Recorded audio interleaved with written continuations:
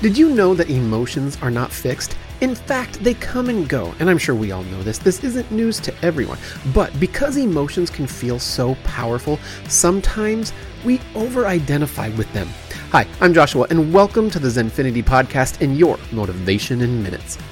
We oftentimes tend to perceive our emotions to have more meaning than they do, and this can actually consume us. Are you anxious, or do you feel anxious? There's actually a difference.